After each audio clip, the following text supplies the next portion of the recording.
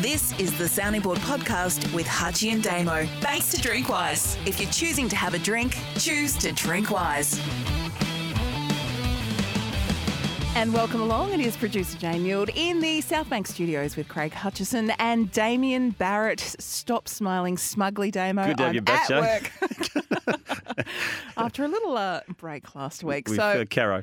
going to make some statements. You are going to rate them. A couple of themes popping up in the main body of the episode this week as well. This one from the Tasmanian politician who contacted us. The AFL as an industry needs to burst its Melbourne-centric bubble. Not everyone wants to live in Melbourne. 0. 10. Off to a flyer. There's a union push to ban Labor MPs from rubbing shoulders in the Qantas lounge, with the union saying it will, quote, ensure that no ALP members are at risk of being influenced or manipulated by members inside the Qantas chairman's lounge, and will ensure transparency, accountability, openness and reduce the risk of corruption. The proposal of the ban is ludicrous. 0. 8. The appointment of Andrew Dillon as the new CEO of the AFL is just another example of jobs for the boys in footy. 0. 0.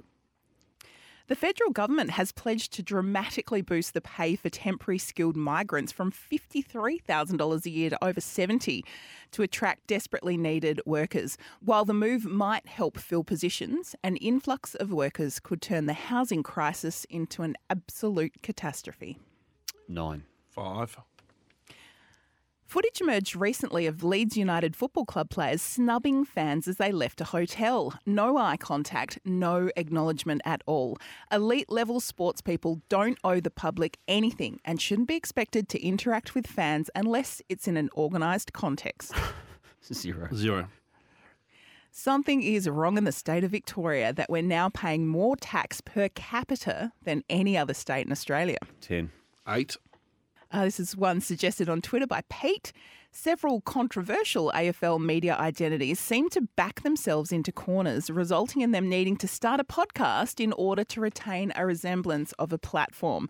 The podcast is the new last resort of the scoundrel. 9. 7.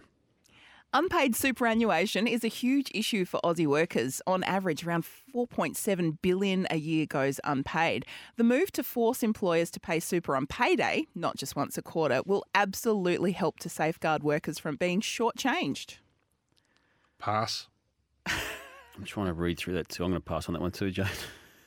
I was coughing.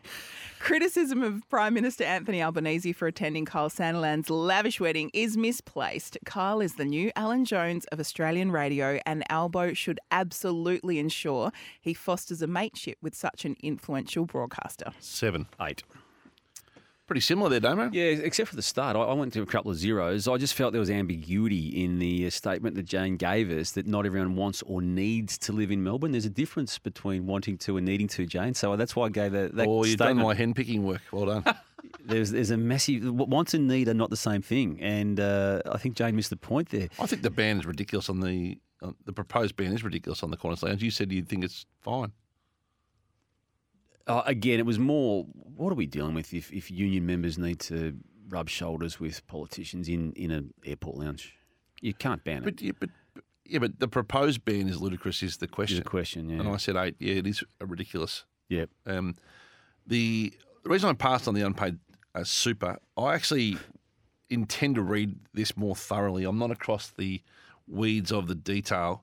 It is very important, and unpaid super is not on. So, but I don't understand what's been proposed and whom by, so I passed on it on a knowledge basis. And we talked about elbow on the main body. Yep. The Leeds fans, pull your heads out and engage your fans.